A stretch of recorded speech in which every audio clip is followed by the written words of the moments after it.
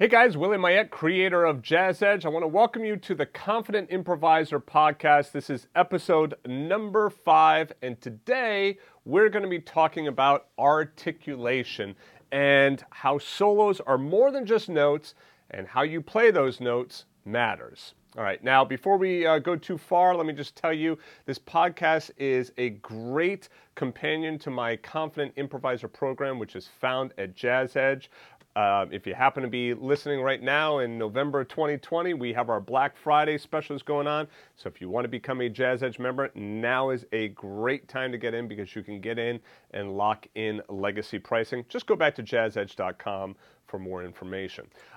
There is also going to be a video replay of this, so you can get the replay inside of the Confident Improviser course at Jazz Edge, right? And then you can also get the podcast episode over at theconfidentimproviser.com. All right, so today's topic, articulation. Let's get right into it. So what is articulation at the piano? Articulation is basically legato and staccato. That's pretty much what we have at the piano. So if we play legato, if I just take my C minor 5-finger pattern, right? So legato usually means that we do not play the next note, or I'm sorry, legato normally means we don't lift the note we're on until we play the next note, right? So you see I'm holding the note down until I play the next note. If I don't, then I get that kind of sound. You hear how there's a break in between? Now, staccato is when we play the note short and detached, right? Another way of thinking about legato as well is smooth and connected. Staccato is short and detached. So this would be staccato. Now what's important about when you play staccato like this is it helps, especially when you're practicing. You know, in a live situation it's always going to be different, but when you're practicing, it helps to really pull at those notes using that grab technique, right? So you don't want to just push down on the notes. You want to actually grab at those notes rather than pushing down. Same thing with legato as well. You want to grab at the notes and pull them more toward you. So the first thing you should do is just practice playing legato and playing staccato. So legato, then staccato. Now, those two articulations are really important for us because if we play everything smooth and connected, well, it sounds smooth and connected all the time. What I'm going to do is I'm going to pull up the iReal Pro track here, right? And now just listen to what happens if I play like even the simple bass line, right, that we've been doing, and everything is smooth and connected in the right hand.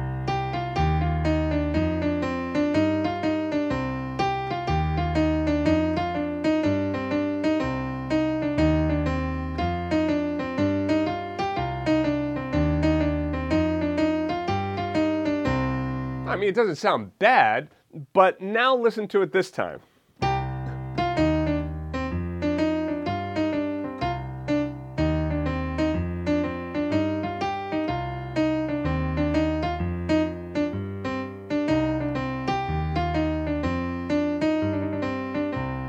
Sounds a lot better that time. It sounds at least more interesting to my ears, and that's because there's a mix of legato and staccato articulations. Right? So, how do we practice this? Well, the first thing is just try practicing the legato and staccato just on the scale as is. The next thing you could do is try doing that simple bass line that I was just doing in the left hand, right? The C, the E flat, the F, the G, and then using your C minor 5-finger scale, which is C, D, E flat, F, and G, try playing legato and then try playing staccato, right? Sometimes there's a lot of benefit just to you mentally saying, hey, look, this is what I'm going to focus on. And just by focusing your attention on it, you're able to really increase your skill level on it. Sometimes that's really all it takes. Sometimes it just takes practice, but you have to focus your energy on that. So we say, okay, let me go through and I'm going to play the bass line and I'm going to think like just playing legato.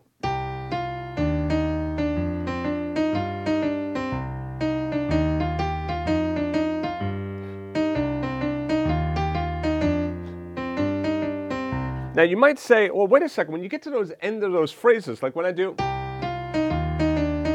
right? Isn't that note that I just ended on, isn't that staccato? No, because I'm not attacking it as a staccato note. This would sound staccato.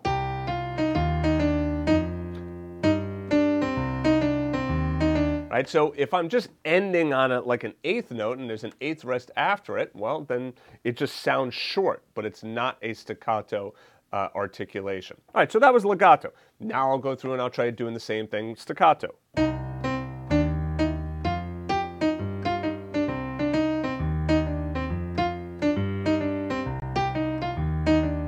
Okay, just trying to get the feel of what it's like to play all of those notes short and detached. Now, I don't have to play every single note short and detached, because then that would sound like...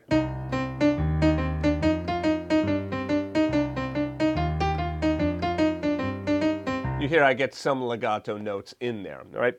But for the most part, I'm playing most of them staccato. Most of them are being played short. Now, where you really want to get to in your practice is mixing them together, right? So you have some short notes and you have some long notes.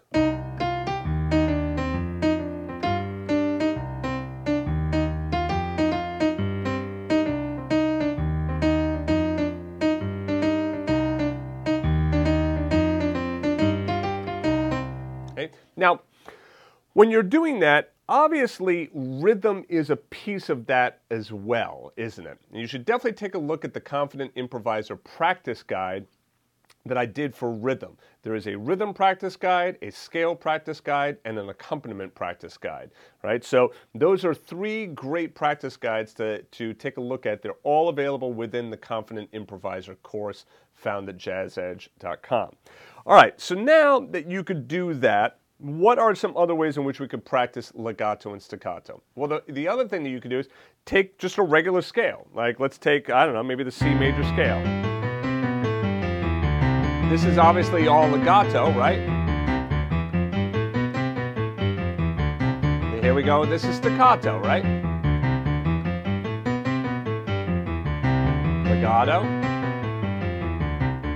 staccato.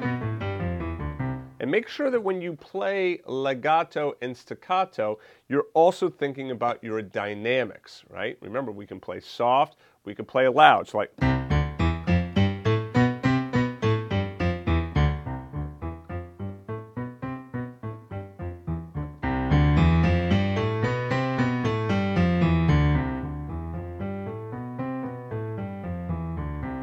So I started staccato loud, and then staccato soft, legato loud, then legato soft. So playing around with those different articulations like that, you can get some really interesting sounds. Another great scale to work on is that chromatic scale as well, where you're just going to each individual note, right? So you could do that.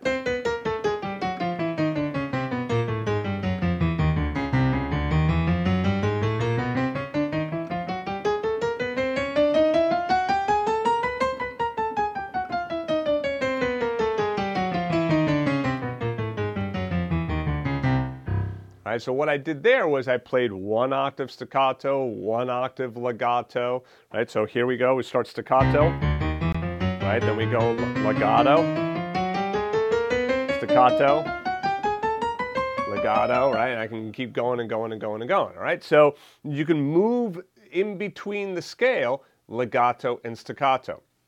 So really, as you just kind of pay attention to this and you do a little bit of practice on this, it's going to start to get into your playing naturally. I don't want you to really try and force this into your playing. All right? I really want you to just kind of like practice it and let it organically get into your playing. Now, let's put on the play-along track. I have the play-along, the iReal Pro track up here for exercise number 4. And what I'm going to do is I'm going to put the bass line on as well, right? So the bass player is going to play, and then this time in the left hand, I'm going to use those rootless chords that I've talked about. The rootless chord for C minor, we're just playing a 3-note chord. Sometimes we could do a 4-note, but in this case, I'm just doing 3 notes. I'm playing E flat, B flat, and D. That's the 3rd, the 7th, and the 9th. For F minor, it's E flat, A flat, and C. That's the 7th, the 3rd, and the 5th. And for G7, I'm playing F, B, and D sharp or E flat. That's the 7th, the 3rd, and the flat 13th. Right? So first of all, let's just, in fact, let me move this down a little bit slower. I'll put it down to 80 beats per minute. Oops. There we go. First thing, you just start with the chords, right? Just hold them out.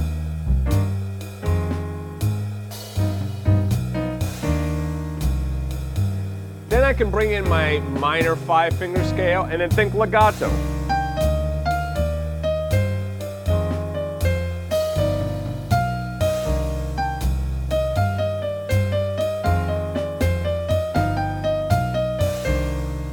Okay. Next time, let's try staccato.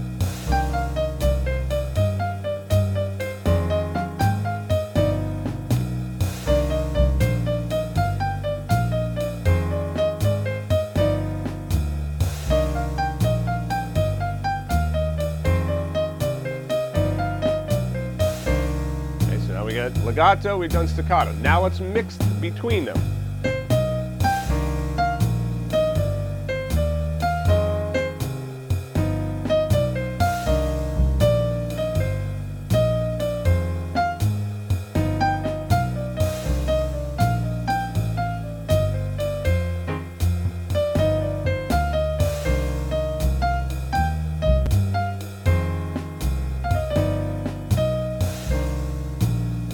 So again, utilizing legato and staccato, it's just one more way that we can create a little bit more expression with what it is that we're playing.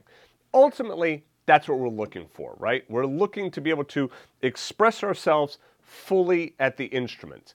Now, how I like to think about articulation is it's really kind of like enunciation. So you know how some people, they'll talk and they just kind of like their tongue might be kind of lazy or whatnot, and it's kind of hard to understand what it is that they're saying and everything, because their enunciation of their words is not very good. Whereas sometimes you can get somebody who's going to talk like this and they're really enunciating every word, and that's a little bit too much as well. So you want to find that balance, right? You want to make sure that when you are quote unquote speaking at your instrument, that you're not being lazy with what it is that you're playing, you know, in your improvisation, but that you're also not overdoing it with your articulation. Remember this, your scales, your piano essentials, all of that is really important. Like working on that technique is really important, because that's what builds up the strength and dexterity in your fingers for you to be able to do all of this articulation work. Okay? So now, we talked about play and rest and other stuff in the podcast. Now we're just kind of bringing in articulation. So hopefully what you're realizing is that, okay, here's another concept.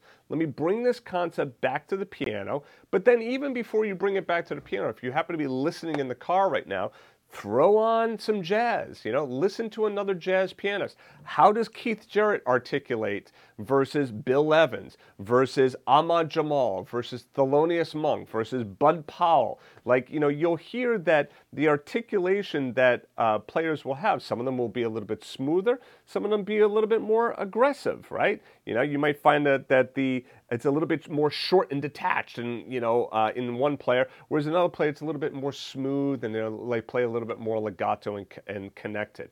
Remember this as well, is that rhythm really kind of plays a big part of this as well. We never really take out one one concept. You know, we could focus on a concept when we're practicing, but you know, we don't really just take out a concept of like, okay, now it's articulation. Okay, now it's like your chords. Like when we improvise, it's all being put together.